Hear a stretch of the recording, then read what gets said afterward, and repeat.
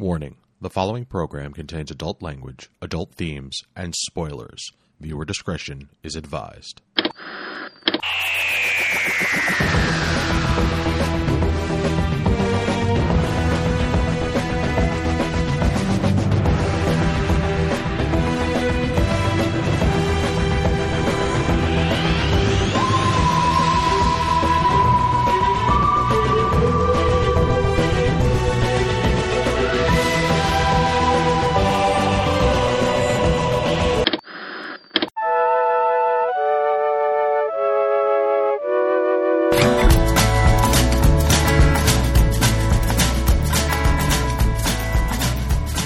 Good evening, and welcome to this week's episode of This Week's Episode. I'm your host this week, Karen Randazzo, and with me as always is Madman with a Box, Chris Randazzo. I only came for the dancing. 2,000-year-old plastic centurion, Evan Goldstein. Never ignore a coincidence unless you're busy. And complicated fiancée, Angie Fernot. You wouldn't answer your phone. This is episode 270 for the week of October 25th, 2023. By the time you hear this, me, will be a whole year older, and so in honor of my birthday tonight, we will be discussing my favorite episode of my favorite show, Doctor Who Season 5, Episode 13, The Big Bang. But before we get to that, here's your weekly reminder that you can get in touch with us at mail@geekade.com. Tell us your favorite episode of your favorite show. Tell us your favorite doctor. Tell us your favorite kind of hat. Tell us anything you want. Just put this week's episode in the subject line, because we always want to hear from you, the listener. So, how's everybody doing? I wear a fez now. Fezes are cool. God damn it! The single listener. Hello, sweetie. There were so many lines that I wanted to use, and I love the part when he's like, "Oh yes, it's right in front of me. I'll get it. It's right in front of me. Come on, Rory." Like, yeah, I think you probably are. That was, God, so many good moments. So we did both episodes, right? Like we all watched. Yes. Both of them. Okay, just make we all watched we'll talk both about parts that of the two-parter. I just want you to Yes. know I'm ready to skip right to that and just talk about that because, God. I'm mildly upset with you because now I have to, like, it has been a long time since I've watched a show that I was like, yeah, now I want to do a rewatch. Yeah. Like, that's a lot of Doctor Who, because I'm going to go back to Eccleston. So. Sorry? We'll talk about it later. But yeah. Hey, how's it going? Yeah. What's up, people? Oh, what's going on? I am about to be another year older, and I'm about to spend the whole weekend of that happening at, like, 8 different cheerleading events. So with your birthday, you've decided to become a cheerleader? You picking up the I have. pom-poms? Is that what we're doing? I am actually arranged for the cheerleaders to be cheering about me. So is that a midlife crisis for a female? Is that what happens? You don't know no super, like, not a sports car or a boat. You just say, I'm going to be a cheerleader now? You hire a squad of cheerleaders and they follow you around. I just promised them a bunch of candy, and they were like, yeah, we'll get in the van. That's how I know I'm going to lose my wife. Oh, Karen's aging gracefully. Yeah, no, our daughter is become a cheerleader this year at 7 years old, and that means the morning of my birthday, I need to get up at an ungodly hour so she could be at a cheer competition by 8:15 a.m. Gross. Well, Yeah. someone's going to be chipper. I'm not betting on you.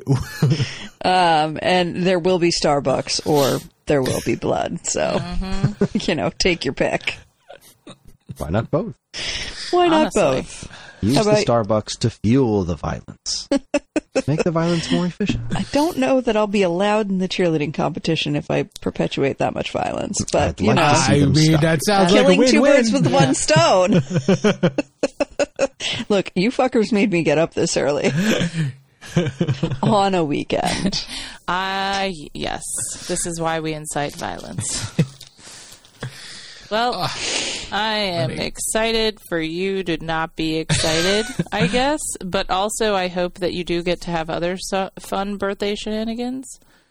Shenanigans. Yeah, we'll do something. It's not like a big birthday or anything. Well, I mean, I'm gonna, because I've been peep showing into your guys' lives via Facebook, I saw that you, Karen, did a ridiculous Halloween thing where the Sean Doyle was wearing a ridiculous blow-up costume, and Mr. Randazzo went and made me exceptionally jealous to go travel and see a live performance.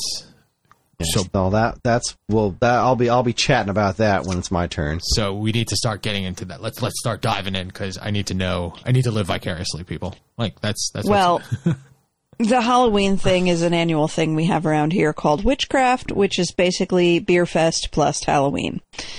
so a lot of You kids. pay, yes, you pay a lot of money for a ticket, and then they have 80 something vendors. Alcohol vendors of different breweries, distilleries. There may have been wine. I didn't have any wine. And like craft vendors and things like that. And also like performances, Halloween costume contest, pumpkin pie eating contest, a DJ, all kinds of things. Nice. And I went pre-COVID for my 40th, and this is the first year I've been able to go back. It's an amazing time. You just go out in the woods with your friends and get drunk like a bunch of idiots. We were hanging out beforehand, and a friend of ours was there, and he was like, "I'm not going to go. It's too much money and too much work, like, because they only give you a tiny sample at each booth.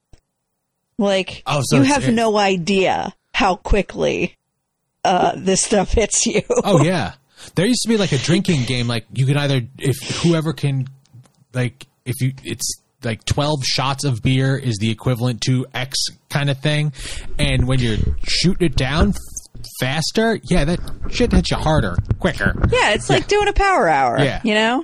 Yeah.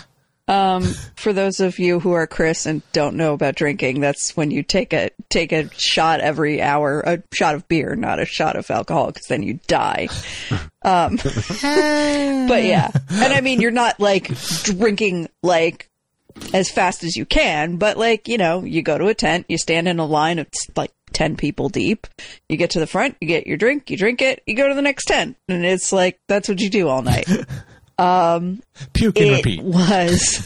It was also a rain or shine event, and it was pouring rain. Oh, boo. But it's rain or shine, and as I said, very expensive. We also got our own jitney to take us there and back, which was another expense. So after putting out all this money, we're like, F it, we're drinking in the rain. Yeah.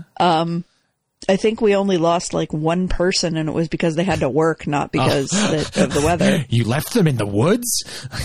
No, they didn't go. Okay. No survivors.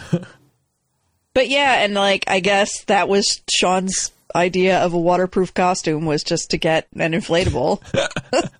If I'm not mistaken, it looked like his legs and the inflatable upper body, it looked like that person was holding him, because everything. Yeah, it was like it's an alien abduction costume, so he looks like he's being carried away by an alien. And he said that he plans to he owns stilts apparently, and he plans to put black cloth around the stilts and then wear the costume with the stilts so that it looks like he's really being sucked higher up into the air by the alien. I like it a lot. But he obviously didn't want to wear stilts in the woods in the rain while drinking copious amounts of alcohol. But if anybody was to do it, it would be the easy Sean Doyle. I was going to say, it sounds like a missed opportunity. We did have a great time. Yeah. Awesome. We had a great time. We drank. We ate stupid food. We danced in the rain. There was, the typical amount of drama that comes along with a certain combination of people and a certain amount of alcohol. But it didn't ruin the night, so. Yeah. Witchcraft, if you are in the South Jersey area, I highly recommend it. It's a good time. It's worth it's worth splashing out on. So, I mean, it sounds like they're doing a play on words there, because it's craft beers, I'm assuming, as well. Yeah, it is craft beers. It's the longer name of the event is like, what do they call it? Witchcraft, a mystical encounter with brews and spirits. Get it? Because brews, I do. beers, and spirits is, alcohol. What? Oh my God! Thank you for explaining that. Explain it. You just, it's better if you explain. I'm things. glad I could improve that one for you guys. This is strange for me to be the one talking at the beginning of the podcast. Like, I went to the most exciting thing of all four of us. Like, that never happens. I mean, like it. So what it was is looking at those photographs, and there was not a somber picture shown. Like, everybody looked like they were having a blast, and I'm glad that you got to go out and have a good time. That's it. It's very, very that simple. was basically my birthday party. So Birthday awesome. shenanigans for the Awesome win. sausage. Very happy for you. yes. So any shenanigans on your end, guys? What did we do? What month is this? We are in October. October. Halfway through October. I took a trip to Virginia to go see a friend. Did we record before or after I left last time? Before, yeah? Yeah, no, that's you. You had a Yeah. big trip. My mom got married. Yay! Hooray! Congratulations. So I went up Right? to Dirty Congratulations. Jersey. Yeah. Yeah, Yeah. no, it was pretty great. It was pretty great. Okay. It was Good, a good. 300-plus person wedding. Wow. Yep. Holy shit, that's a big wedding. So part of my gift to her was being there, but also the other part was Yeah. my brother and sister and I actually ran the wedding. Wow. So we made Into the sure- ground. Into You the got to keep in mind when she says 300-person wedding, it was like a large party. So there was a lot of moving parts. Yeah, There was a so lot this of wasn't a wrangling going typical on. wedding. Like, they landed in a helicopter to arrive. What? Yep. They straight up did that shit, and then they got married on this little pavilion that I had to decorate, and it was just like a concrete slab with a bunch of rusty metal bars around it that I had to make pretty. And then that was kind of cute, though, because for the ceremony, everybody, the way that it worked is it was like up and raised a little off a hill, so a bunch of people just like stood on the hill and then around the pavilion, so everyone got to see it, and they had a speaker, so everyone got to hear it too. Nice. So I was one of the only people that was on there. I filmed the whole ceremony. Then they went down, and the rest of the wedding was a giant inflatable obstacle course, a dunk tank, petting zoo. They had multiple golf carts to drive around the property and explore. There was a volleyball court, like a volleyball net set up, and everybody played volleyball. There was, what else? Oh, an ice cream food truck kind of thing, but the ice cream was free. Like, it was just unlimited until they ran out. There was open bar, a pig roast with a guy doing a bunch of smoked barbecue and American cuisine, and there was a surprise guest that was... So hold on. Before you say the surprise guest, okay, I couldn't go. I had to stay home, okay, because money, and Owen is we can't board him. We have to like pay someone to take care of him because he's sick. So I Surprised guest was Robot Evan. I Was the stayed surprise home. guest Wish. Owen? No. Go ahead, honey. Who was the surprised guest? Okay, so not to make it weird and political, but my parents, my now stepdad, his sister-in-law got him a surprise guest Trump impersonator. Yep, Oh, Jesus. that's right. Donald Trump was at my mom's wedding. Donald Rump. It wasn't Donald Trump. It was an Right. impersonator. Yeah, well, he did a very strong impersonation to the point where I actually had to like really do a double take. So that was a thing. I was so happy I stayed home. That would have been bad. Yeah. I would have punched an impersonator. So I think Wow. they gave him Probably clear. wouldn't be his first rodeo. Yeah, I think they gave him clear instructions to stay away from me, which was really nice because I never had to have a single interaction with him. Good. But yeah, that was the thing I got to deal with. So, you know, I was able to have a sense of humor about it because the guy did a damn good impersonation. I'm not going to lie. But it's still the, you know, everything he stands for I hate. So, cool. Love that. But it was great. It was great to go see my family. It was great to be up there and help and make my mom's day special. And I love weddings, man. I really had like a 27 dresses I do moment. too. Yeah. It's like, oh, so good. But yeah, that was, I guess that would be it. Yeah. Right? Yeah. Worked So a I couple didn't of do the shows. biggest thing. You did the biggest thing for sure. Well, Congratulations to your mom. Thanks. I mean, this is a long time coming. Like, I don't know why her and Kevin haven't been already married. Like, they've been together as long as I've known them, and They were waiting for the perfect impersonator to come along. it was, I guess so. the planets needed to align, I guess. But yes. Well, what was great is every time she tells the story of how long they've been together, the number of years changes. It gets longer and longer. It's pretty great. Cute. Nice. Yeah. So yeah. All right. So TV. All right. So Well, honey, you do you want to kick it off with your big experience story? Sure. I will kick things off. that also ties into the TV. Exactly. does. That's why I did this. Nice So segue. my show, quote unquote show that I will be talking about is a live version of a show of one of my favorite TV shows. So they announced recently that the most of the members of The State, MTV's The State, my favorite sketch comedy show ever, is doing a live reunion tour.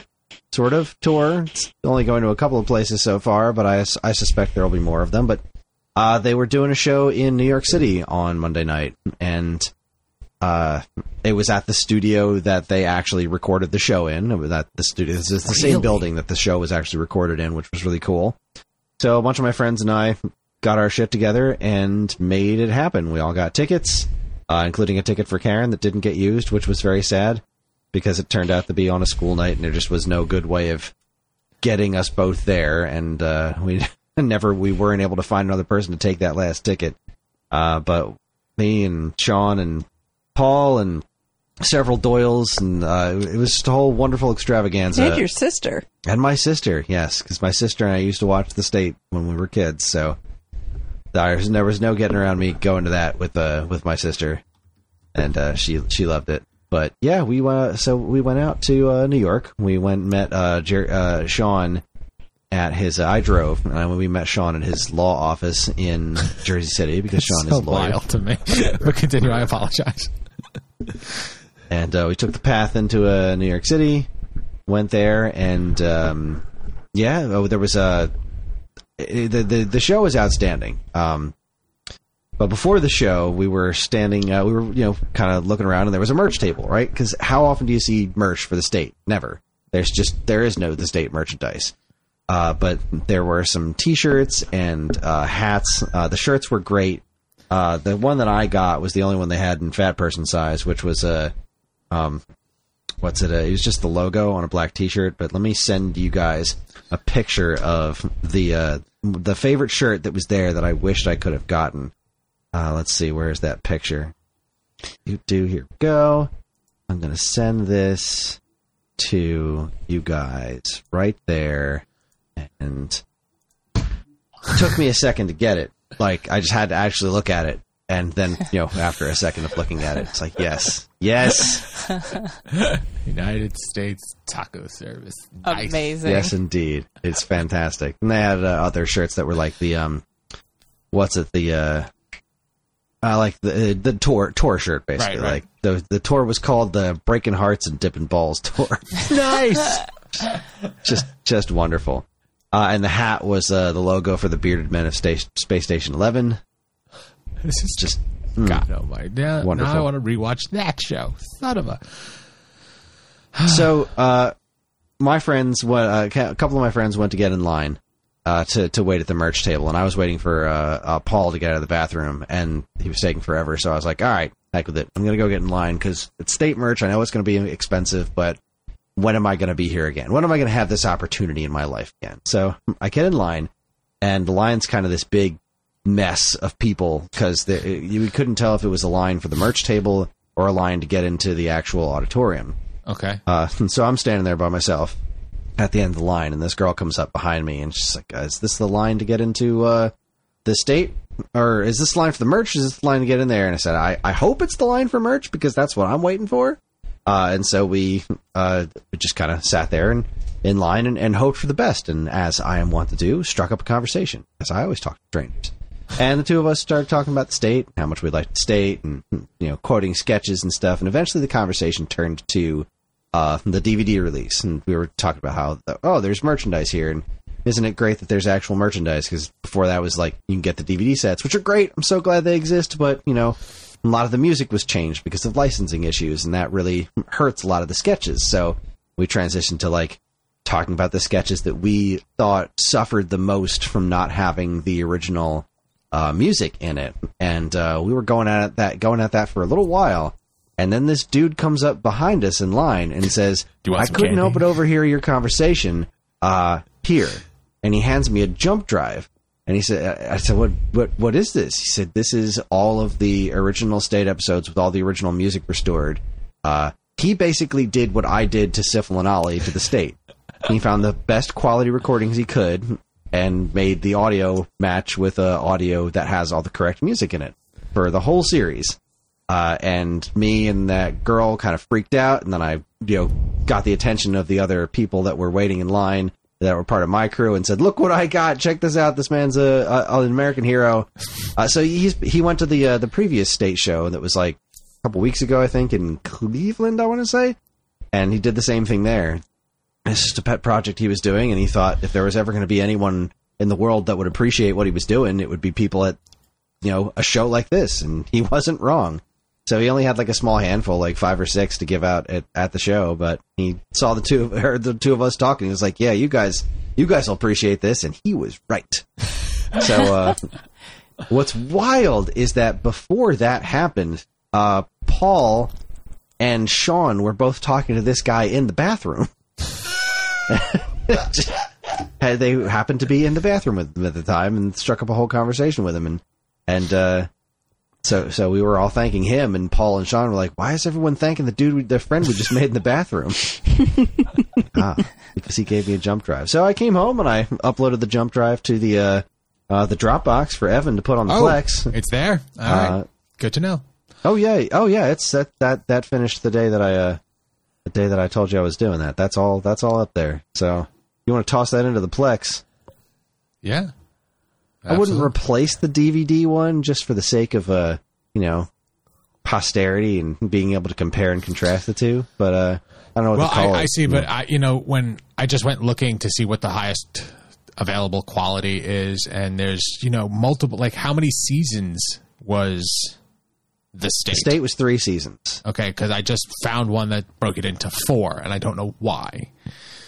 Well, there's 3 seasons, and then there's like other stuff. So it's all on the jump drive. There was like a CBS pilot that it didn't turn into a series. They left MTV to go to CBS, and then that completely fell apart, and thus ended the state. There was the state sketches and stickers, which was a standalone VHS release that had it was like a kind of a best of, but also it had like 3 or 4 unique sketches that were never aired on the TV show. Okay. Which is really cool. And then, goodness, there's other stuff too. There was like a pilot episode. So that's probably what the 4 season is probably all the other stuff, if I had to venture a guess. But it's on its way. So, well, yeah, there you go. I have, there's all the fixed, edited, the picture quality looks real nice as far as like what you could get out of the state, which has never been remastered in high definition or anything. Which is crazy because most of the members of the state are still like well-known actors and actresses. Like you would think that there's enough of a fan base for them to do a remastering. It's all MTV. They don't care. It's all MTV. They would do a remaster if they had to fight tooth and nail just to get it released on DVD. Like getting it remastered in high definition, like they couldn't do it without the state without MTV's permission, and MTV does not give a shit about that property other than to be extra litigious about it and keep it under lock and key. Because MTV's the devil. But yeah.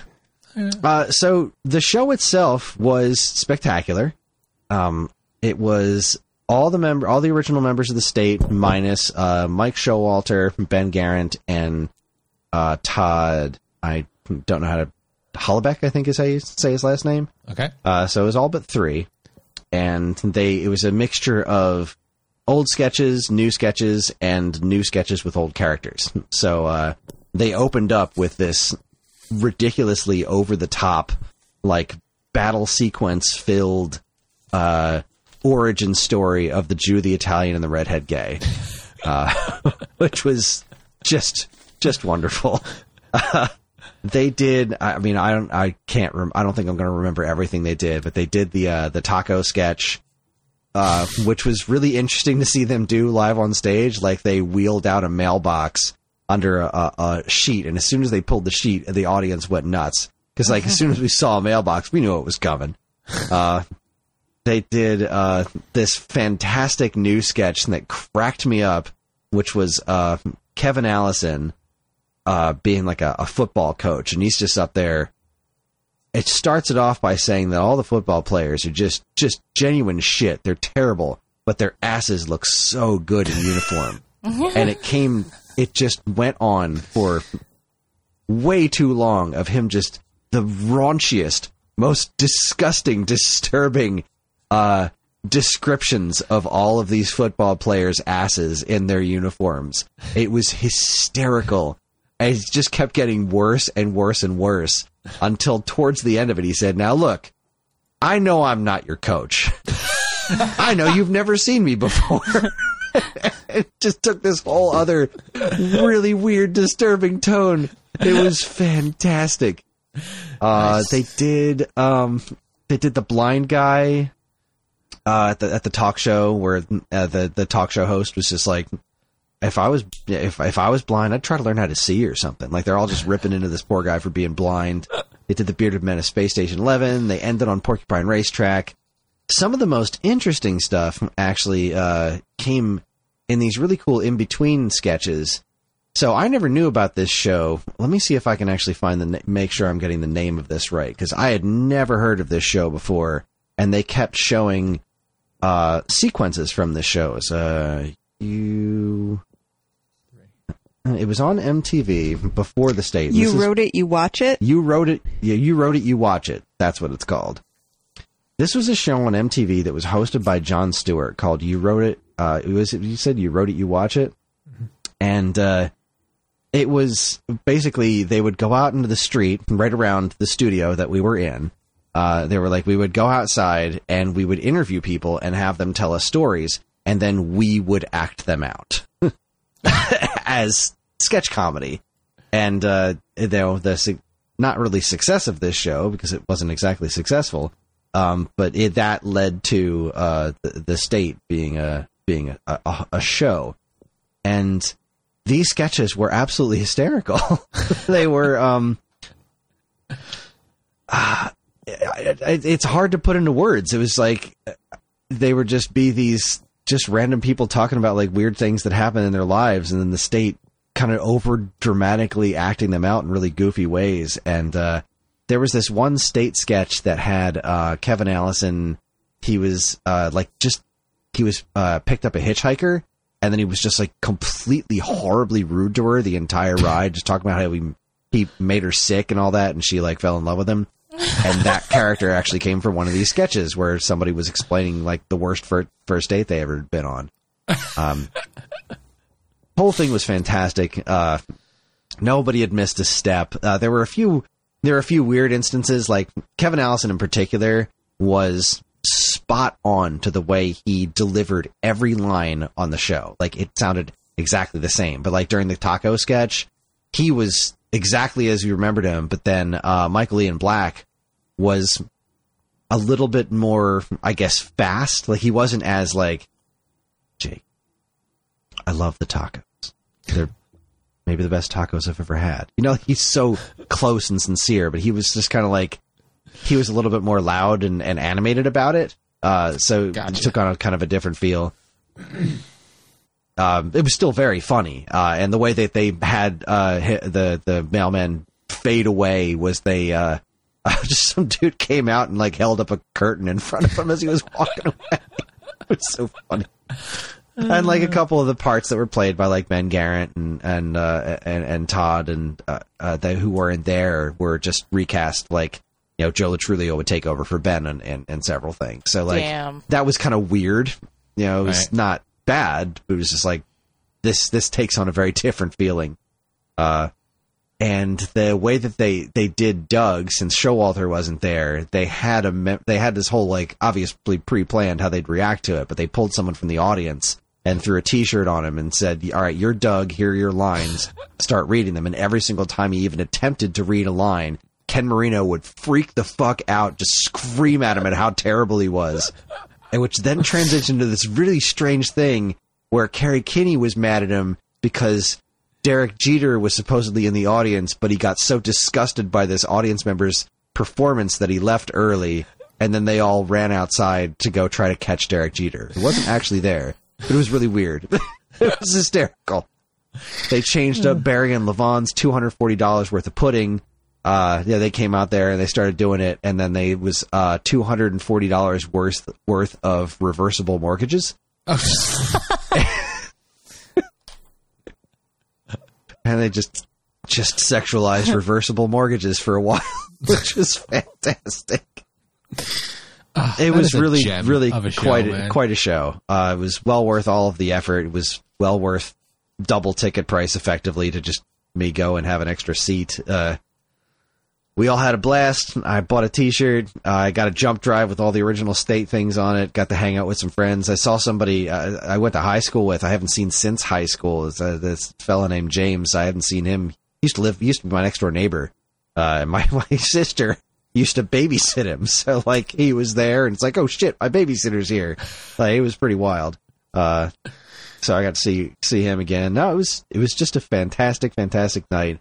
And I'm looking forward to finding time to rewatching the State episodes, because having watched a handful of them off the jump drive, it's been a long time since I've watched them with the original music, and it's like I didn't realize how much those sketches lost by not having the original music in them. Like they're still funny, but there's so much of the personality of the sketch was written with that music in mind. Right. So like the first one that comes to mind is when the house is infested with Slash instead of mice.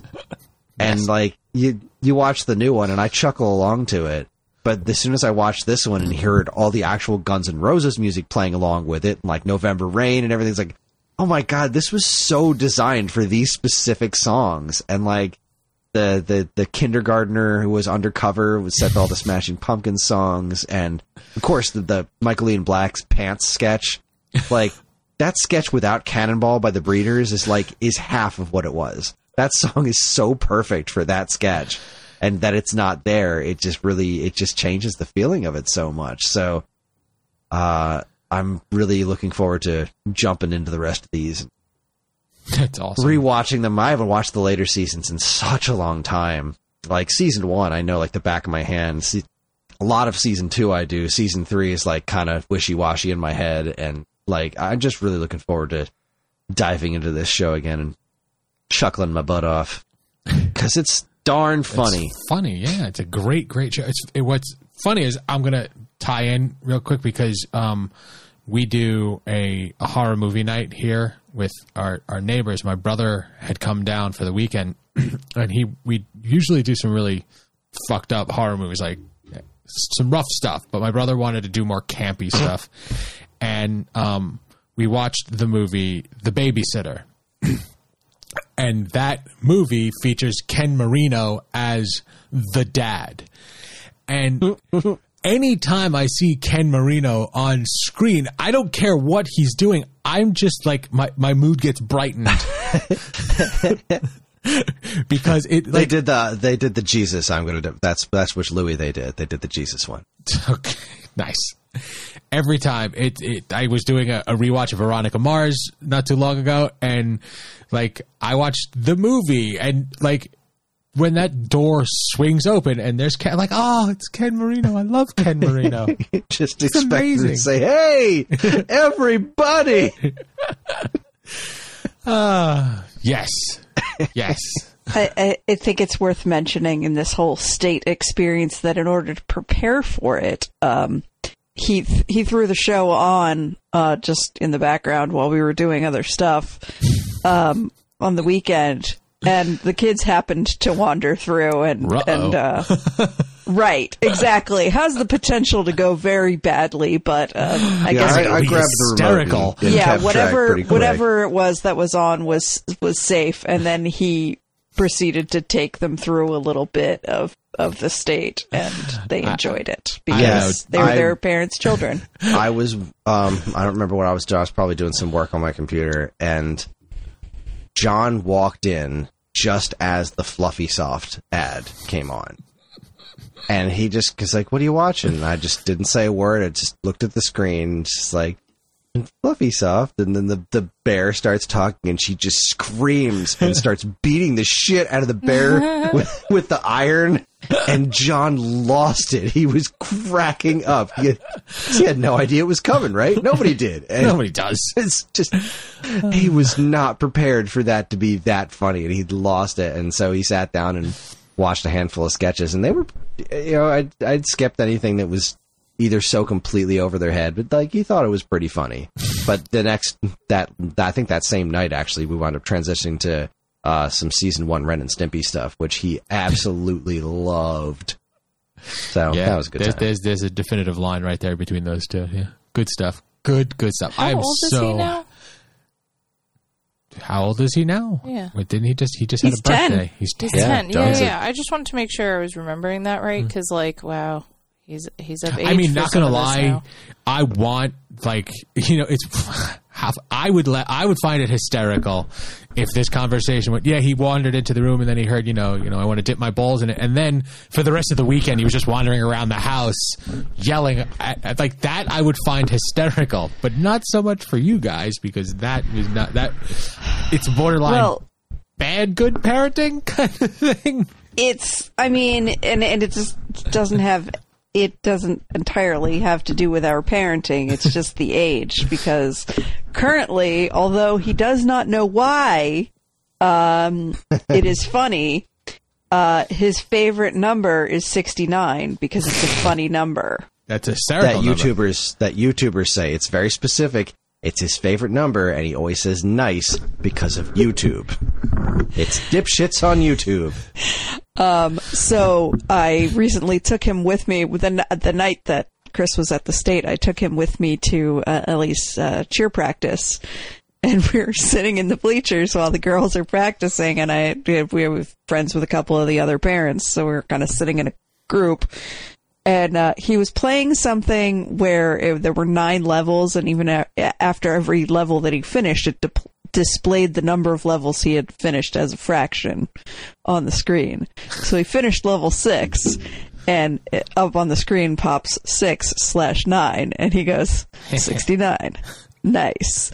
And one of the other moms took a beat where she was like, God, I wish I recorded it, where first she was like, you could see her hear the joke, register oh, huh, yeah, and then register the age of the person who said it. And her face, her eyes got so big, and she looked at me, and I went, I threw my hands up in the air yeah, I don't know. He's what am I supposed to do here? I don't know what to tell you. Playa! What? Oh my god. So funny. So inappropriate. He literally has no idea. It's a funny number. Why, John? Why is it funny? I don't know. It's just a funny number. Oh, John. Okay. You sweet, well, you kid. know what? Keep that innocence. I'm not even going to touch that with a 10-foot pole. Yeah. It's probably going to lead to a moment of embarrassment for him in the future when he finds out what it means, but I'm not going to be the one. Yeah. And you know what? Now is the time to show him Bill and Ted's Excellent Adventure. Oh my god. 69 dudes. Righteous. Oh, well, fantastic. Now I have Doctor Who to rewatch, and The State. The State is going to be much quicker, so I'll rewatch that. And in a mere matter of seconds, I will have the rest of that on my computer, and I will make sure that gets onto the Plex. Glorious. So I'll finish. I'll jump over. While we were watching our horror movie, we started to have a conversation about paranormal and ghost hunters and whatnot. And one of the neighbors had said she had just started watching this show called Encounters, and it's I'm assuming it's a 4-part miniseries. It was on Netflix, and I started watching it, and it is like real heavy documentary about like UFO sightings and whatnot, but like done super seriously. Like they're interviewing people and news, like, as opposed to interviewing robots. No, as opposed to 3 people wandering around the house looking at EMF meters and look at that dot in the sky and it's horrible camera videos. And it wasn't that. It was like these people's experiences and it's just relaying information and no silly camera footage or whatnot. But one of it's like I said, it's 4 episodes, and it's broken down from like weird topics. Like it's like the titles are Messengers, Believers, the Broadhaven Triangle, and then Lights Over Fukushima.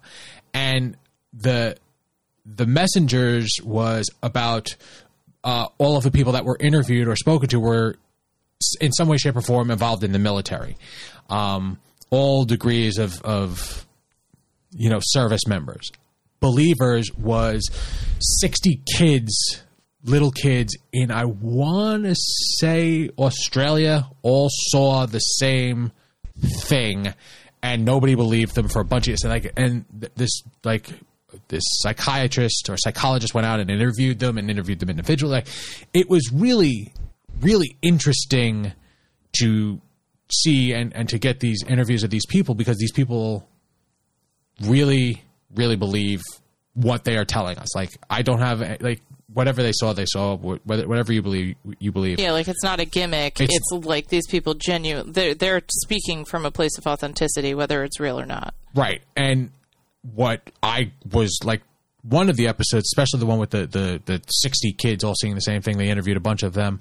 There was one guy who was like, no, I lied. Like, I heard them talking about it, and I said, yeah, I saw it too.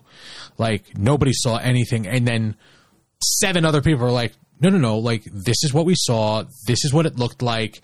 This is how far away I was. And, like, it was, I mean, it was, it felt factual, like, not silly. And it was really well done. I don't think it's changing my mind about, I think it's pretentious to think that we are alone in this universe, but I don't think they're coming here because we are kind of dumb. Listen, babe, they've already confirmed it. Government is like, yeah, guess what, y'all? We got fucking aliens.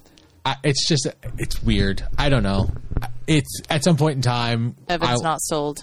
Yeah, I'm not, because there's okay. The best footage I've ever seen was that, what was that movie with Mel Gibson where the aliens die because they get wet? Signs.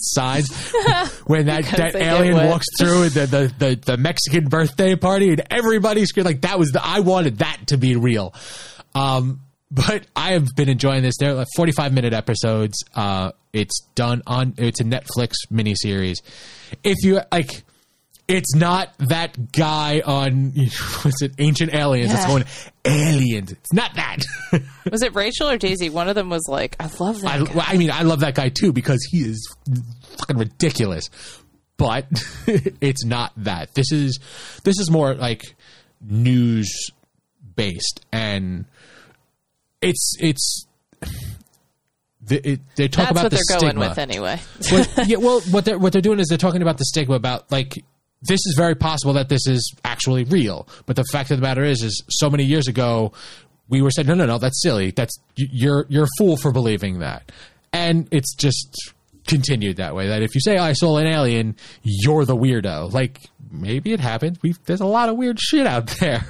So, if you are at all interested in that, I highly recommend it. It was an enjoyable watch. This evening, I will be watching the final episode, Lights Over Fukushima, and hopefully I'll get another season out of this, because I like seeing this side of it, not just a bunch of wacko-haired people and really bad cell phone videos. of some dot in the sky. It's always out of focus. Nobody ever has a good camera. Ever. So yeah, that's that. And unfortunately, I've had Big Bang Theory on in the background a lot, which is just mindless noise. It's really weird to me that you started doing that too, because like I've never watched the show, like not a single episode. So I'm finally experiencing. It's not a good show. Like I'll laugh once an episode, maybe, but it's also because I'm not fully paying attention to it. I don't want to put something on. Like there are shows that I want to rewatch that would be a better use of my time. This is literally just noise in the background. Gotcha. So. You know, they make like white noise apps and things if you need noise. Like, yeah, I would prefer lots of other things to hearing the Big Bang Theory, and even passively. I don't know. It's just there. I think he likes the visual stimulus from time to time, and you know, maybe because he dislikes it. There is a hate watch aspect of it. Like this is so silly. This is so ridiculous. How has this been on for 42 seasons? And I understand why it's been on for 42 seasons. Why did it win so many awards too? Well, it's the lowest common denominator. That's what it's for. And it's fish in a barrel. It's easy targets, and that's the problem. You know, the things that I laugh at is when they make fun of each other, and I look at it as friendship fun, not the geek culture or the outsiders. It's when, you know, friends are making fun of each other in a friendly manner, and that's the stuff I laugh at. Everything else it's just there and gone. So the best description I ever heard of that show was somebody I read called it a nerd minstrel show, and I was like, oh my god, yeah. That's perfect. Yeah, that's what it is. But that's what I got. So Miss Angie, you finally finished something I have been waiting for you to finish. I know. Happy birthday. Thanks. Yeah, she did it for you. Yeah, totally for you. Not yeah. So yeah, I finally finished Firefly Lane. Yay! Firefly Lane, Girls Forever. Feelings. Yay. Oh my god, lots of feelings, lots of tears. Oh my god. Evan, are you okay? What was I like after I finished that show? Do you have? Did you have any thoughts? You were a crying mess, and I don't know why. Like so. That's the one with the weird laugh track on it all the time, right? Because that was a funny fun. No, I'm just kidding. So I have to say, like, that show, as far as storytelling, representation of trauma, PTSD, instability, coping, just so many things that they covered on that show, I felt were handled in a way that was beautiful and explained things to people who didn't get it. My coworker and I had a conversation about this, and she was explaining how her boyfriend didn't understand certain experiences and behaviors experiences she's had and behaviors that she's exhibited. And then after watching just a couple episodes of that show with her, he started to be like, wait a second. Like, things started clicking for him that she'd tried to explain to him in the past that he just couldn't wrap his head around because it was not an experience that he could really empathize with, you know, one of those being a traumatic situation. And the way that the show has handled so many of those things and made it something that he could be like, wait, now I get this. They were able to have conversations around it. The way that she and I could talk about this and how we related to parts of their relationship or the history or the storytelling, and asking those questions. Like, she's a mom. Like, how would she have felt if, you know, her daughter had been in the car with an Aunt Tully, you know, and then that whole experience of Kate getting sick and what it was like for Tully trying to be strong. And then how when Kate passed, like, she couldn't, I'm going to get emotional talking about it again. She couldn't go in for the funeral. And I remember, like, it's in no way the same, right? But I think and correct me if I'm wrong, but, you know, I think that you have experiences on that show that you relate to that I can't. Like, when the dad passes away, like, when Tully died, I lost one of my best friends when I was 18 years old, and I felt like I was brought right back to the day of her funeral with this experience. And it just made me realize how raw some of that still is and how you never fully get over that. And I honestly fucking felt like I was losing her again when I was watching this show. Like when Tully breaks and she's like, I don't, like, when she finally tells Kate, like, I don't know how to be without you. I don't know I don't know what to do. I don't know how to do this. Like, I said words, and I remember saying words very similar to that when she died, because that was, I mean, she was a huge part of who I was. And I haven't seen a show that could express the feelings that I had and make me relive those feelings in such an exact way since the day that I lost her, you know? So, I mean, it's been almost 20 years. It's been 18 years, and I still feel the same shit. Like, holy crap, that's powerful. So I think that this is one of the best shows I've ever watched. I really do. And I think the fluidity of the cycle of their life, how in the early flashbacks when they're when they're Firefly Lane girls, to when they're at the news station, to the present day in the story, the way that they would have all of these parallels, everything was similar but different, but the message was always the same. And I really, like, I've seen moments like that in my own life when I'm reflecting, and I just think that this is some of the most thoughtful storytelling. And it's so beautifully fluid, and in ways that I think that when we get older, we forget how much there is still that young person inside of us and how that affects us. So, yeah, I honestly, like, I could weep right now with how much I love this show. Aww. Well, now I feel a little bad for, like, being so insistent that you finish it. Like, please expose yourself to more trauma. Open up old, like, vulnerabilities you didn't know that were still there. Right? But I think that was what made it so special, honestly, is knowing that I could... There's something that I think, at least for women who are watching this, you know, female identifying people, or people who can just relate to some part of this show. Like I said, I can't relate about losing a parent, but I can certainly relate about losing a best friend. And I think that the conversations that it sparked, and like I said, the insight that it gave me into my own experience and things that I may not have still dealt with, I really appreciate that this show could give me that, because it still wrapped it all up with a bow full of love. Like, oh.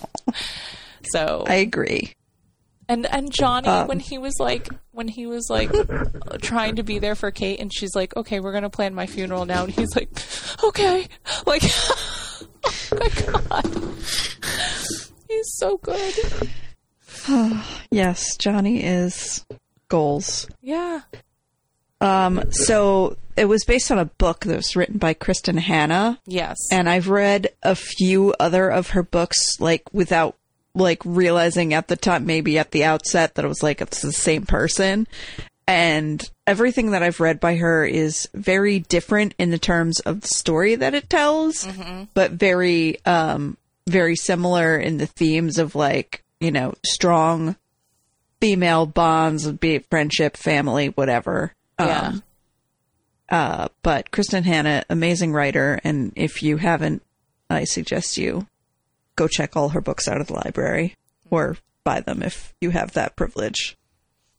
I don't, but no, libraries are great. We do have some good used bookstores in town, so I'll definitely do some hunting. But also, I don't know if you or any of our listeners have heard of a site called Thrift Books. Yes, thriftbooks.com, but you can buy used books on there for sometimes a fraction of how you can get them new, and you're, you know, saving the earth by not printing another book. So there's that.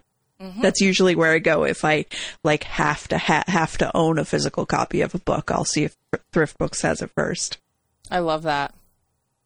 Yeah, do that, people. But yeah, I've also heard for some people that have watched the show that wanted to go read the book and see what the differences were. They were so true to the content that it's like almost identical, which I thought was really interesting. So I'm curious, like, I may at some point pick it up. I want to give it a little time so some of it fades. Sure. But, oh, man. And Cloud. Let's just talk about Cloud for a second. Oh, Cloud. Wow. She really fucking pulled it together, man. Especially at the end when she's giving, I want to say Kate's mom, because I always forget her actual name. But when she's giving her advice and then the mom turns to her and she's like, I never thought Cloud would be the person giving me advice right now. And I'm like, right? Like, agreed. Yeah, that woman went on a journey. Yeah. There was also, it's been a while since we talked about this, but again, like good conversation pieces. Sean, the brother, his coming out experience and his story, when the parents said to him, well, we always just kind of knew. And then he's like, really? Because I had to live in a closet full of shame. And somebody made a point to me when I was talking about it, again, really great conversations, that said that their experience was very similar and they were so angry when they came out because they were like, if you knew that, then why the fuck didn't you have a conversation with me and make it a safe space, right? So things that were being dealt with in such a way that, again, I just think there's a lot of thoughtfulness that went into the show and a lot of things that people are like, oh, like the person who was watching that was talking to me about this was like, I didn't even realize that, like, that's why I had so much anger until somebody else in this show articulated my experiences coming out as a queer person. So again, like really just beautiful, beautiful things. And I think that their friendship is the kind of friendship that a lot of people hope for and strive for. And I think that it's great that anybody is able to make a show that really captures how powerful and magical and complicated that can be. Mm-hmm.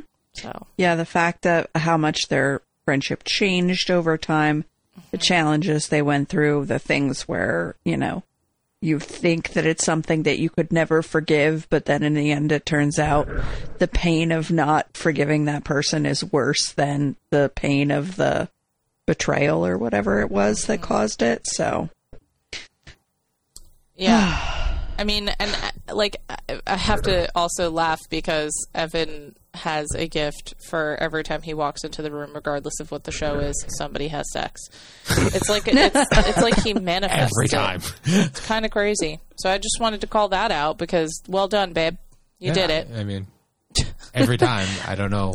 The only thing that bothered me in that entire show was it was like right after she and Johnny had sex that she realized that, like, that she had the rash that ended up being the cancer. Mm-hmm. It was like nobody was going to say anything about it, like, during.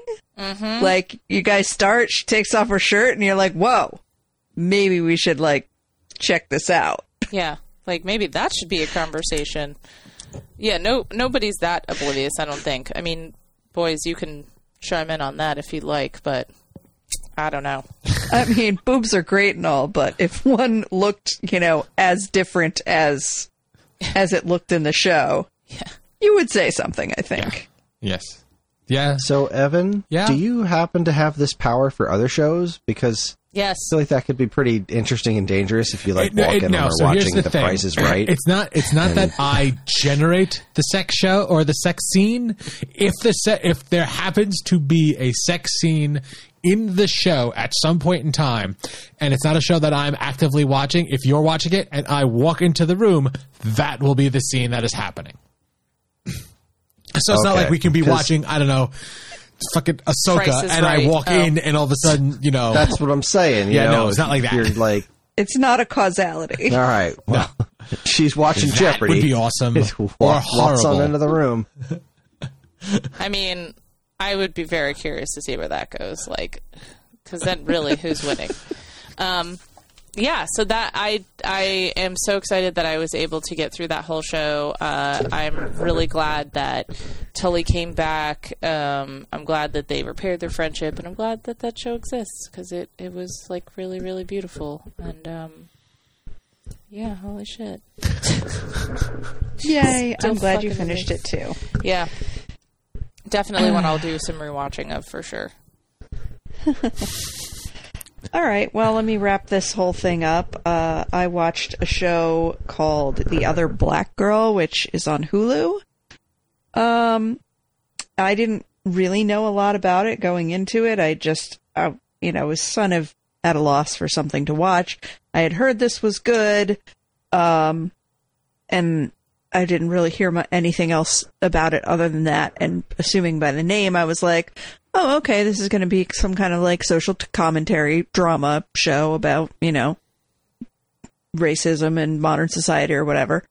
It was more than I bargained for, you guys. So it's about this woman, this young black woman who works at a book publishing house that she's like an assistant, and everybody there is like, she's the only black girl. And then they hire another assistant who is also black. So like to each other, they're like, oh, you're the other black girl. So that's like the service meeting of the title. And like they become friends, but like also some weird things. It's tonally weird for the beginning of the show. And the more things go on and things happen, the new girl who comes along, she starts to like just kind of go out of her way to like make things happen in Nella, who is the protagonist, in her career, like make good things happen for her with like to a degree that it's like, this is kind of creepy. Like, what's going on?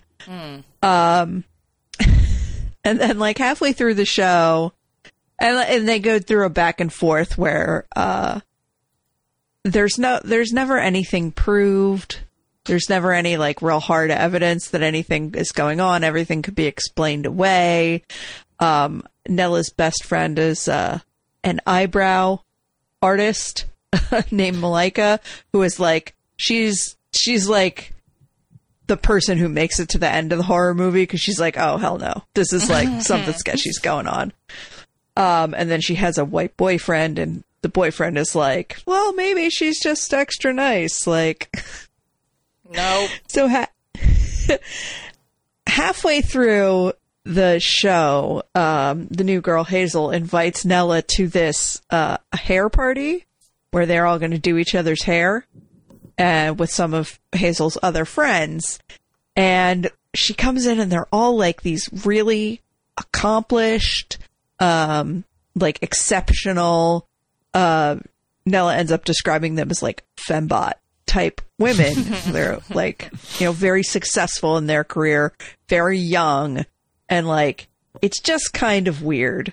And then somebody else shows up at the party, and it's someone who Malika knew, and she has gone through like a great transformation. Like when Malika knew her, they fought all the time, and she was crazy and like acted out and did all this stuff. And now she's just like one of the fembots, like super professional and polished and all.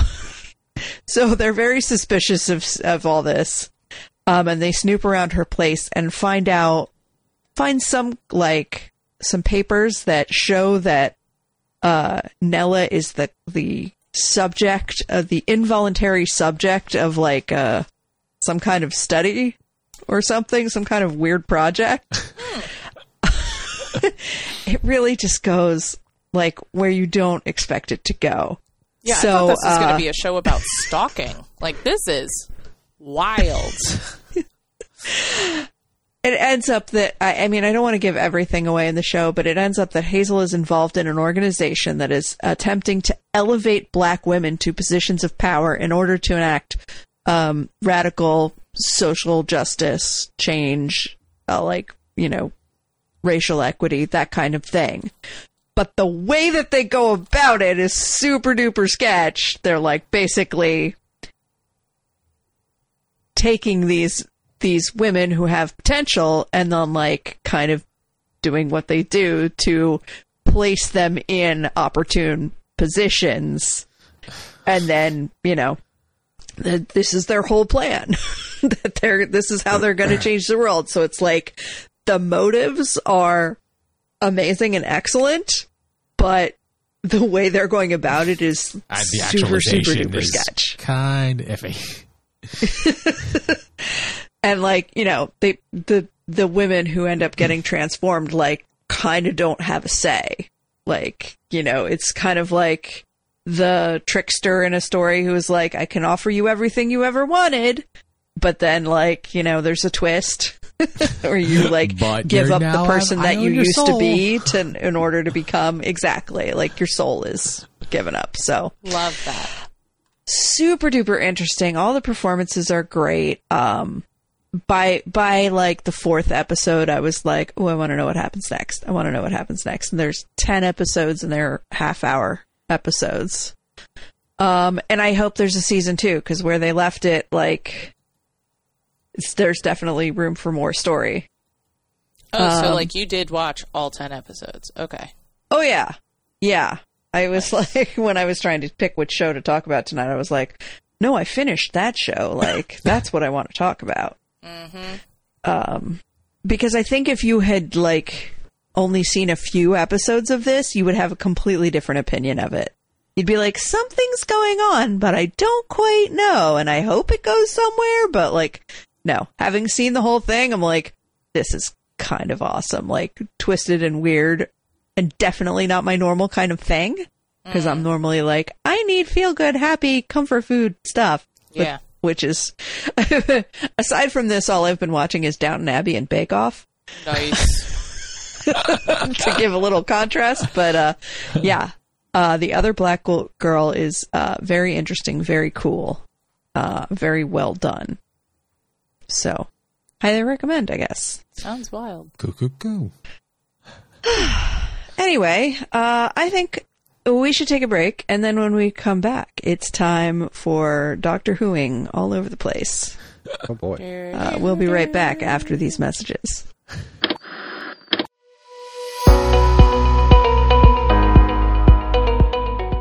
Hi, everyone. Chris here. Podcast listening is free, but podcast creation is not. That's why the Geekade Patreon exists. In an effort to help us pay the bills, we've got a Patreon page set up where you can gain access to our monthly podcast topic schedule, get early access to many of our shows, and more. If you'd like to help support Geekade and keep these shows running week after week, head over to the Geekade Patreon page, linked in the show notes of this very podcast.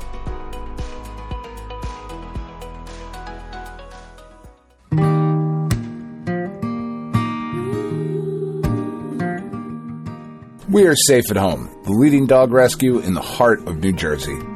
Are you searching for a loyal companion, a dog that will bring love and joy to your home? Look no further than Safe at Home. At Safe at Home, we believe in giving every dog a second chance.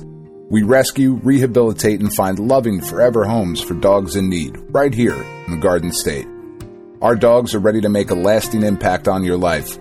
Each one has a unique story, a wagging tail, and an incredible capacity for love. When you adopt from Safe at Home, you're not just gaining a pet, you're becoming a part of our family.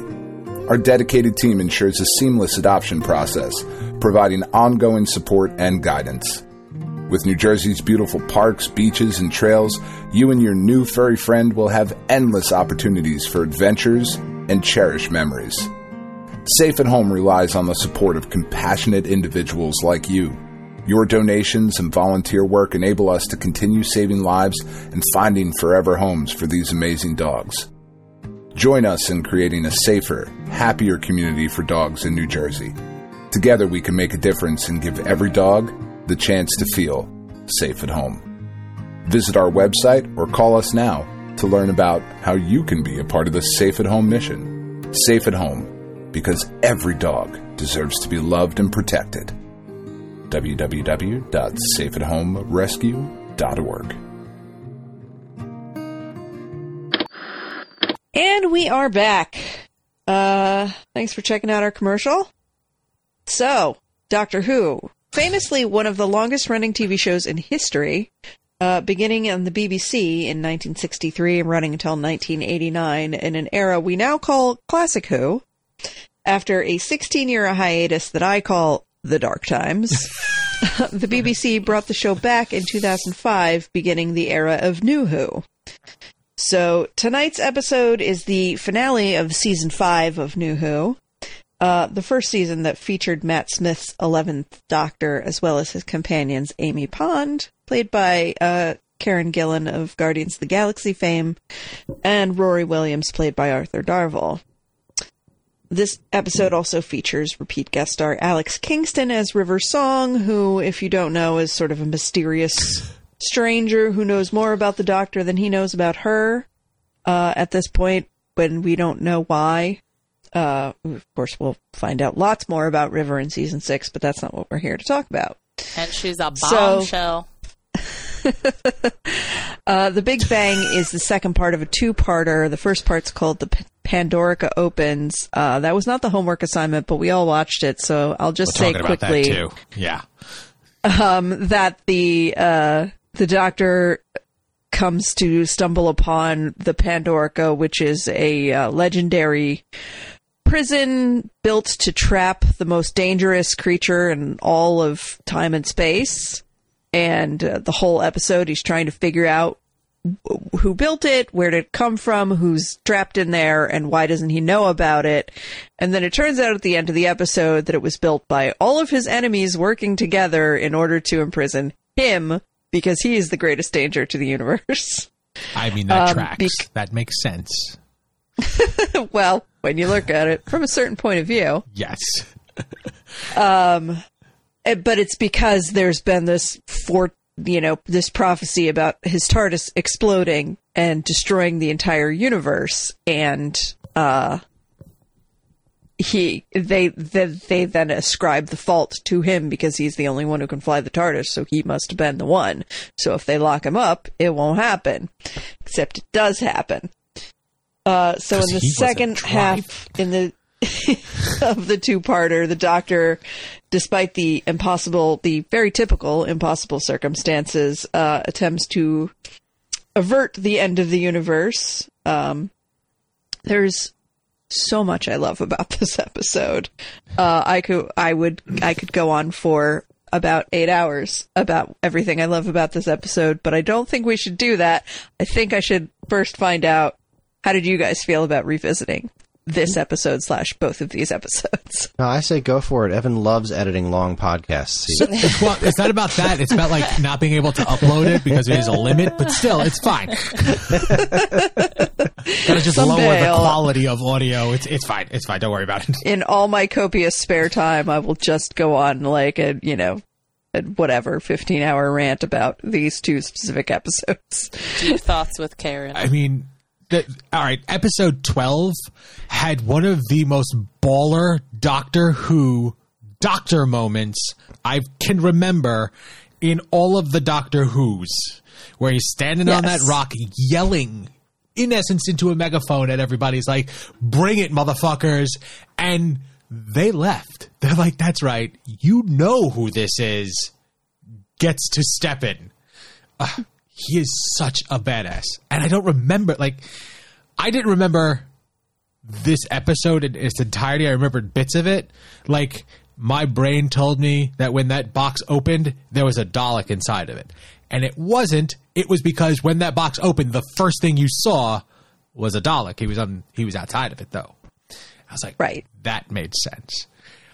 This show, these two episodes made me want to do a rewatch. That's the best thing I can say, because he is, Matt Smith wasn't my favorite Doctor, but there was nothing bad about this episode at all. He's so fucking charismatic. He is. He is. He has 110% charisma. So I'm going to be honest, I hated Matt Smith as a Doctor. But that's why we're not friends anymore. But click. I'm revisiting this now with a different perspective. So when I first saw Matt Smith, it was coming right off of Tennant, and I had gotten so attached to him. Now, again, I know a lot of people also had that experience, but I think maybe for others who had watched original or classic Who, maybe it wasn't so hard for them to have those transitions, because, like, I thought Chris Eccleston was great. He was a wonderful Doctor. Like, I really appreciated what he brought to the character, and I had never seen classic Who, so that was my first Doctor experience, and then Tennant, like, stole my heart, and we spent a lot of time with him, so when it switched to Matt Smith, I was like, that's not my Doctor. No, I don't like him. And I remember thinking, like, this season, I remember liking where the story was going here and then hating seasons 6 and 7. I don't know why anymore. I feel like Evan and I talked about it after we watched the episode, and from what I could recall, it's something about feelings of, like, regurgitating the same thing. Like, the Bad Wolf story arc, which I don't want to say too much about because Evan's going to do a rewatch and he doesn't really remember all of it. I don't remember any of it. Okay, so... Like, Doctor Who is completely out of my head. Yeah. So a thing I will never, ever say. Well, like, you spent a lot more time with it than I did. Or I have. Right. So for me, like, going back and watching this and not, like, feeling the same way that I did the last time I was watching Who was kind of a breath of fresh air. Like, I was way more open to him as a character. I really got engaged with what was happening after the first episode was over. I really wanted to see the second part.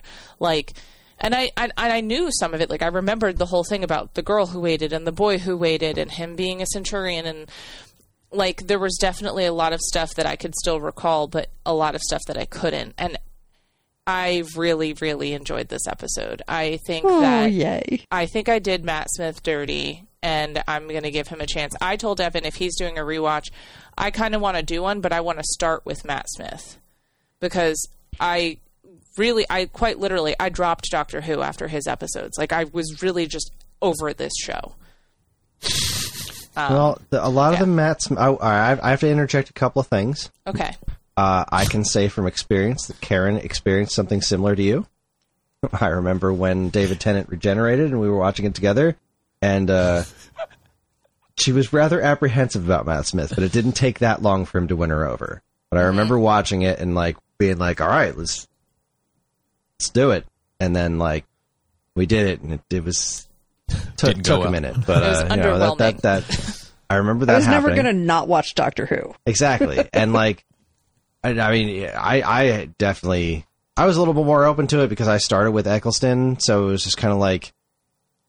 I don't know, it just seemed like, well, this is just a thing that happens. And yeah, I was really attached to David Tennant, but I was just really curious to see what this new guy had to offer. Man, I had a second point. What did you just say before? I just totally lost my train of thought. I felt like they regurgitated the story for... Moffating oh, yeah, this was very Moffat-y. This was... Yeah, so when you were saying, like, I had a memory of not liking it, I was like, I have a theory about why you...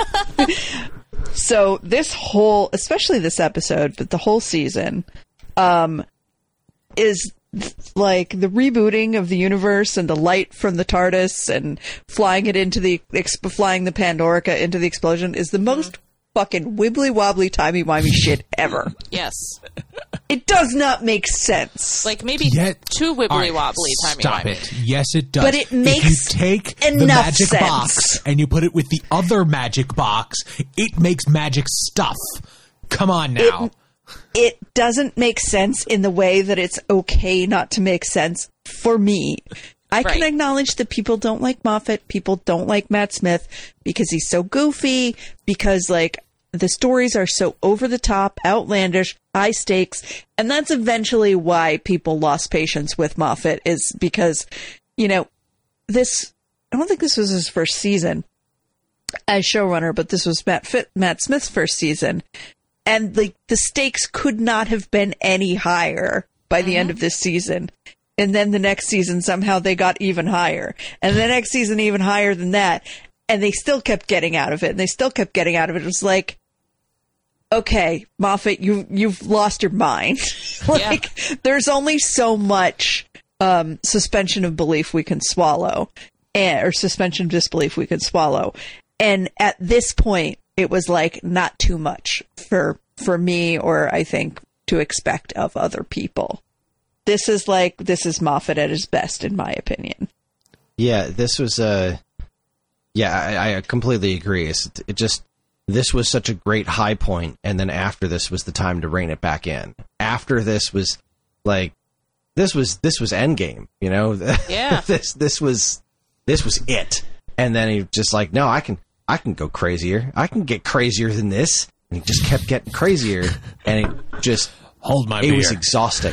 The show became exhausting. And then after, what was it? Chibnall took over after Moffat. Yeah. And like, I thought it started out pretty good, but then it, just got on a ski slope. For me personally, just like an elevator had the wires cut and just went down and down and down and down and got so much. It felt, going back to this was like, oh right, this show used to be really freaking fun. And I'm not going to say I disliked the newer Doctor Who stuff, but goodness gracious, like, it was fun to go back and remember just why I liked this show so much to begin with, because this was extremely fun. It's so wild, just a lot of the shots during the episode, like, holy shit, Matt Smith was young. He's so young. He's such a young dude. Through most of this episode. Yeah. Like, because, we recently saw him in, the House of the Dragon, and, like, I don't feel like he's gotten a lot older, but then I look at this and, like, oh my god, he's a baby. He was a baby. But, yeah, I love this episode. I love this show. I don't really have anything else to say. There's so many, like, I feel like key moments that are, like, really memorable about Doctor Who, and especially the Matt Smith era, happened in these 2 episodes. And, like, I remembered, the boy who waited, the girl who waited. Like, I remembered those things after only watching this show once. And I'm like, oh, I remember Rory. Like, I knew that was coming. Mm-hmm. And the way this story flows shows so much depth to all of these characters, because it shows that, like, the emotional ties that they all have, Amy and the Doctor, and Rory and Amy, and Rory and the Doctor, like, that first communication where Robo Rory is back and the Doctor is talking to him and not acknowledging the fact that he shouldn't exist. Like, that goes on for like 6 beats, and you're waiting for it to happen, but it didn't feel drawn out. It didn't feel like a weak ploy kind of thing. Like, it made sense because that Doctor is so scattered and whatnot and all over the place. But he got to it. Like, he went, wait, like, that shows the relationship. And when the ring and go get her, like, that stuff just, I don't remember Rory being that big of a deal, but, like, you could see that he was important to the overall camaraderie of the group kind of thing. Didn't Amy, like, kind of pine after the Doctor at one point? Yeah. Yeah. I felt like it was. They did try to put him in the middle of their relationship for far too long, in my opinion. Mm-hmm. Mm-hmm. I mean, like, it was weird that at the wedding, she's like, yeah, you could definitely kiss the bride. Like, that. Yeah, I was that like, was girl, what? Like, put that away. Hey. Put that away. And what can you say about River? Like, oh my god, I love her so much. She is amazing. And I'm not going to lie, like, at one point in time, like, something, I think it was when they kept rewinding her opening the door over and like saying, I'm sorry, sweetie. I'm sorry, my love. Or so, yeah, that's it. Over and over. And I turned to Angela, like, how many times have you checked out her ass? She's like, every time. I'm like, I have too. Not sorry. Nope. This is another. This episode is another great thing about it, is that it features River kind of at her best. Mm-hmm. There came a point where like the whole river thing was like a bridge too far. But right in this moment where like she knows the most about him at this point, and he knows not nothing, but relatively little, and is like excited and intrigued and like in a way that it surprises even himself. It's just really fun to watch. And Alex fucking Kingston's performance, it died. Like, oh, what happened to the Dalek? It died. I love you, Alex Kingston. And she can do this and Shakespeare. She's fucking Superwoman. And ER. And ER, but, you know, whatever. Well, she was also on a show that was terrible, so I'm glad that she is so good in so many other things, because she was great on that show, but the show itself was not. What show? What show? The Witches, I think it was. Whatever, that one with... And Discovery of Witches? Discovery of Witches, yeah. Yeah, she was that. Sucks. That was not great when she was in that. She was great. She was was still great. But the rest of that show, not so much.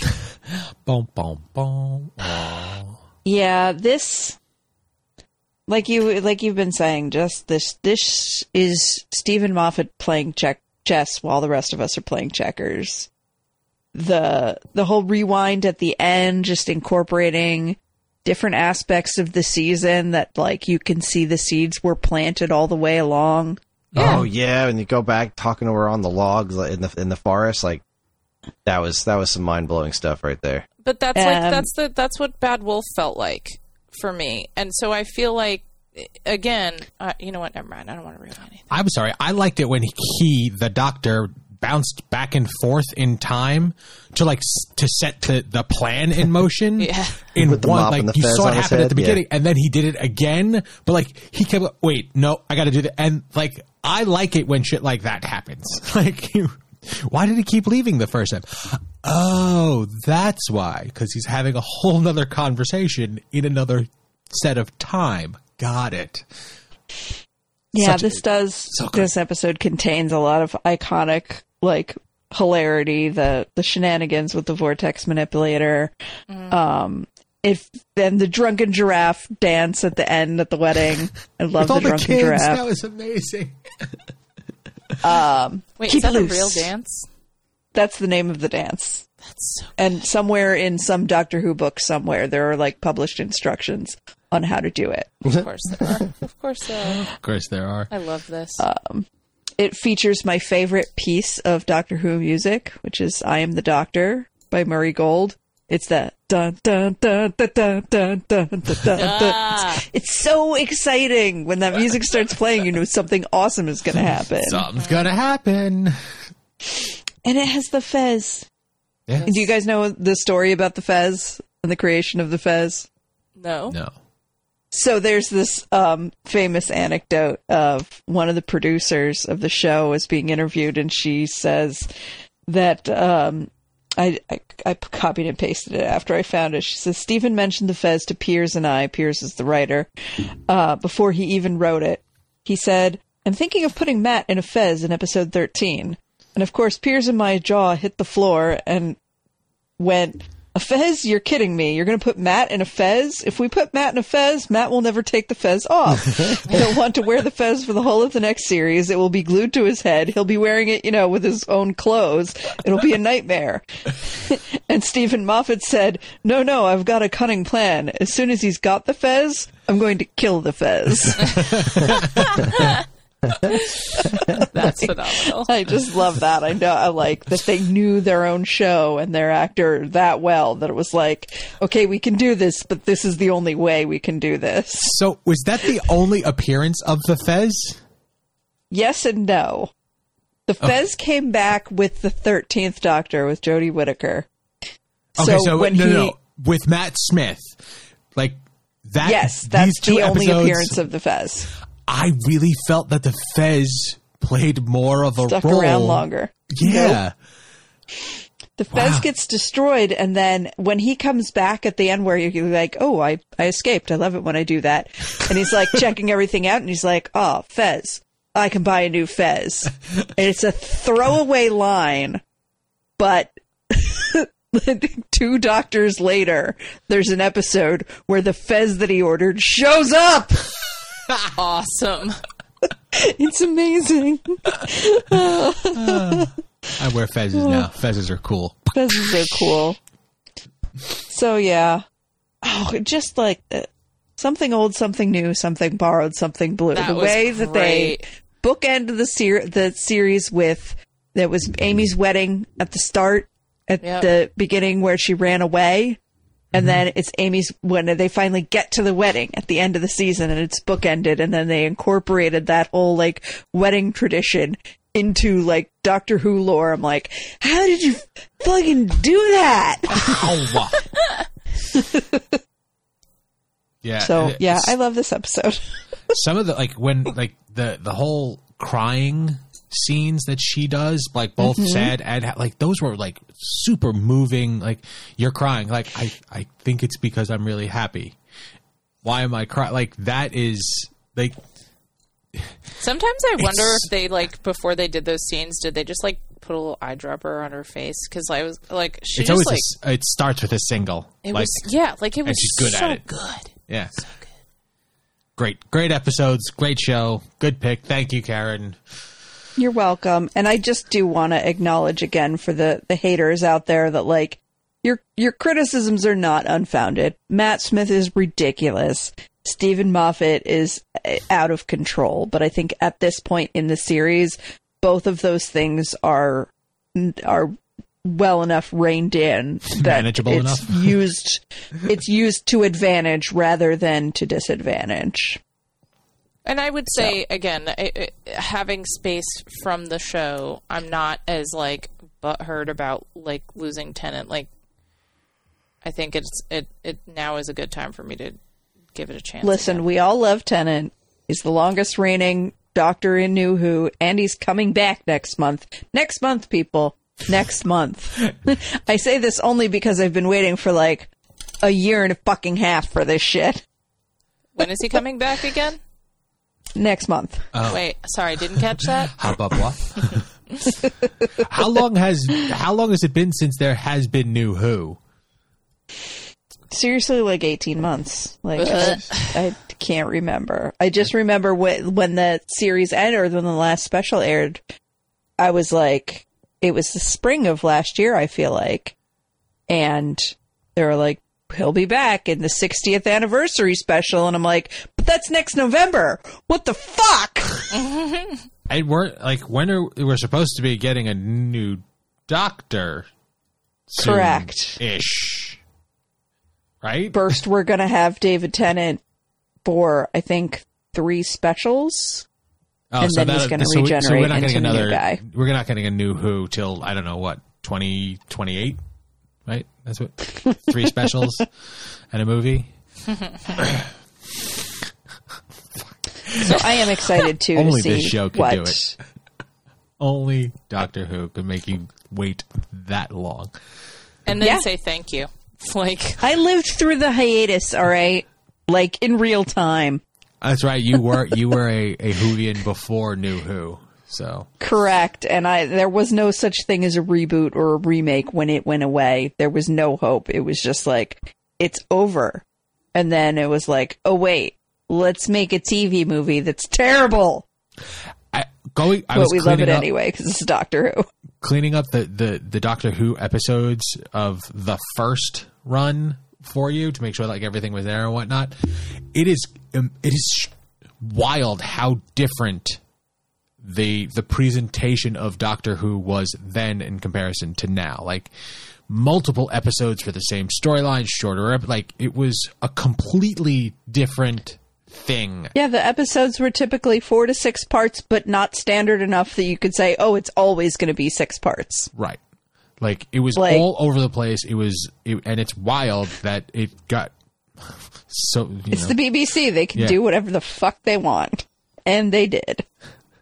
It's the same reason now that they can make 6 episodes of something and call it a season. The audacity. Yeah. Yeah. but they do good stuff. Well, I mean, that's unfortunately. They do. That's more commonplace now because of fucking TV. Also, writer's strike. I don't know what show there's a show that I want to watch, and the Continental, the new John Wick miniseries. John Wick thing. Yeah. Yeah. And I'm like, oh, it's only 3 episodes. They're an hour and a half plus each. I'm like, that's not a TV show. That's 3 movies. Like, that's ridiculous. Yeah, but that's because now movies are like 5 hours. Which is also ridiculous. Ain't nobody got time for that. Right? Want to watch a movie? Take your whole day away. We had a very serious discussion about who we liked as companions. And, man, I got really angry over that. What was that Clara. girl? Clara. Oh, my God. I do not like Clara at all. She became way too important. Way too quickly. She's unpopular. She's very divisive, I should say. Some people are like, oh my God, she's the best companion there ever was. Nope. And some people are like, and then there's people who are right, who don't like her. I'm proud to be part of that camp. I liked her. I thought like the actress was great. Yeah, just the way her story went. I just that whole chunk of Doctor Who is like, tiresome. I love Peter Capaldi. He deserves so much better So did material Jodie. to work with. And what was that? So did Jodie. So did Jodie. Yeah, oh for sure. That's like feel like that's on a whole different level right there. Right on. But both Capaldi and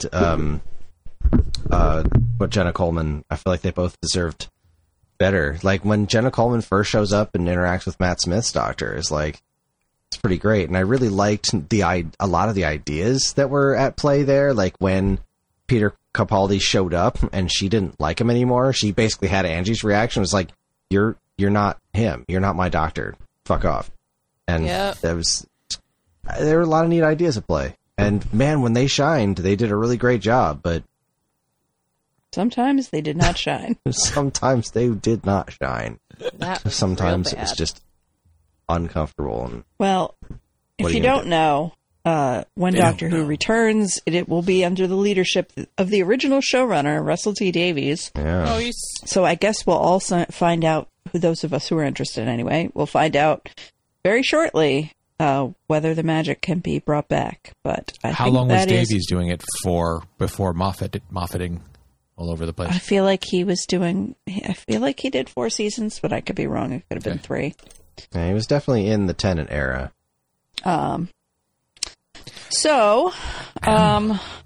Thank you all for humoring me and all my Doctor Who-ness. I believe that it is about time for Christopher to give his spiel.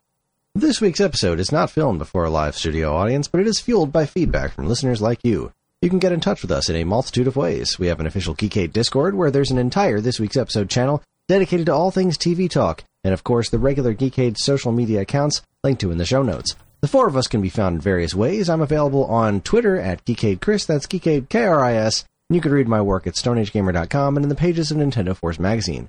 Karen, where can people find you? At STM Stitches on Facebook, Instagram, Etsy, and TikTok. Angie, where can people find you? Go to my website, nerds. It's www.angelafernaut.com, and it'll take you to all of the other things that I do. And Evan, what about you? TalesOfCapeFear.com. Boom. Goodness gracious, excuse me. Are you okay? If you need to, I'm just choking on spit here like some kind of goon.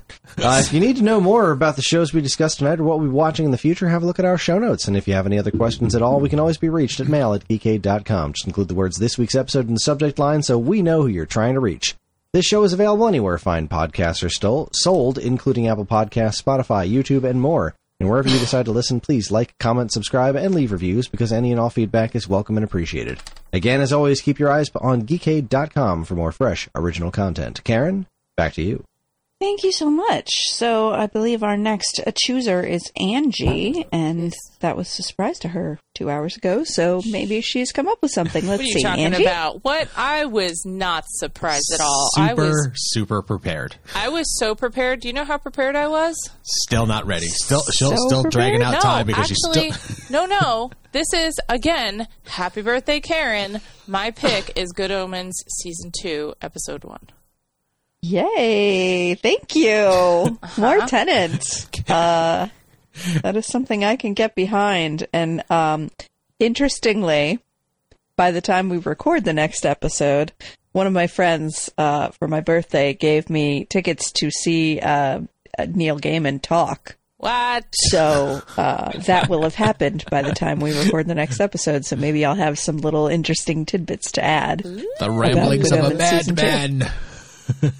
That's really cool. Well, I will be honest. I wasn't like... I just haven't been making a ton of time for television, and I felt like I wanted to be intentional about when I watched Good Omens. I didn't realize that the universe was setting me up for such success. There it is. Very Perfect. excited. All right. Well, we will see all of you back here, same bat time, same bat channel for this week's episode. That's all for us tonight. Good night. Really? Okay. No saying goodbye from Bye. us. Oh, I forgot the thing that we do. We're just I steamrolling right fucked over it up real bad. Nah. That's it. Goodbye. I'm Game out. Oh over. my god. This is why you write a full script and don't just like give up at the end. From all She's of us Angie. at this week's episode, I'm Karen. I'm Angie. I'm Evan. I am talking! Good night. And this concludes our broadcast day.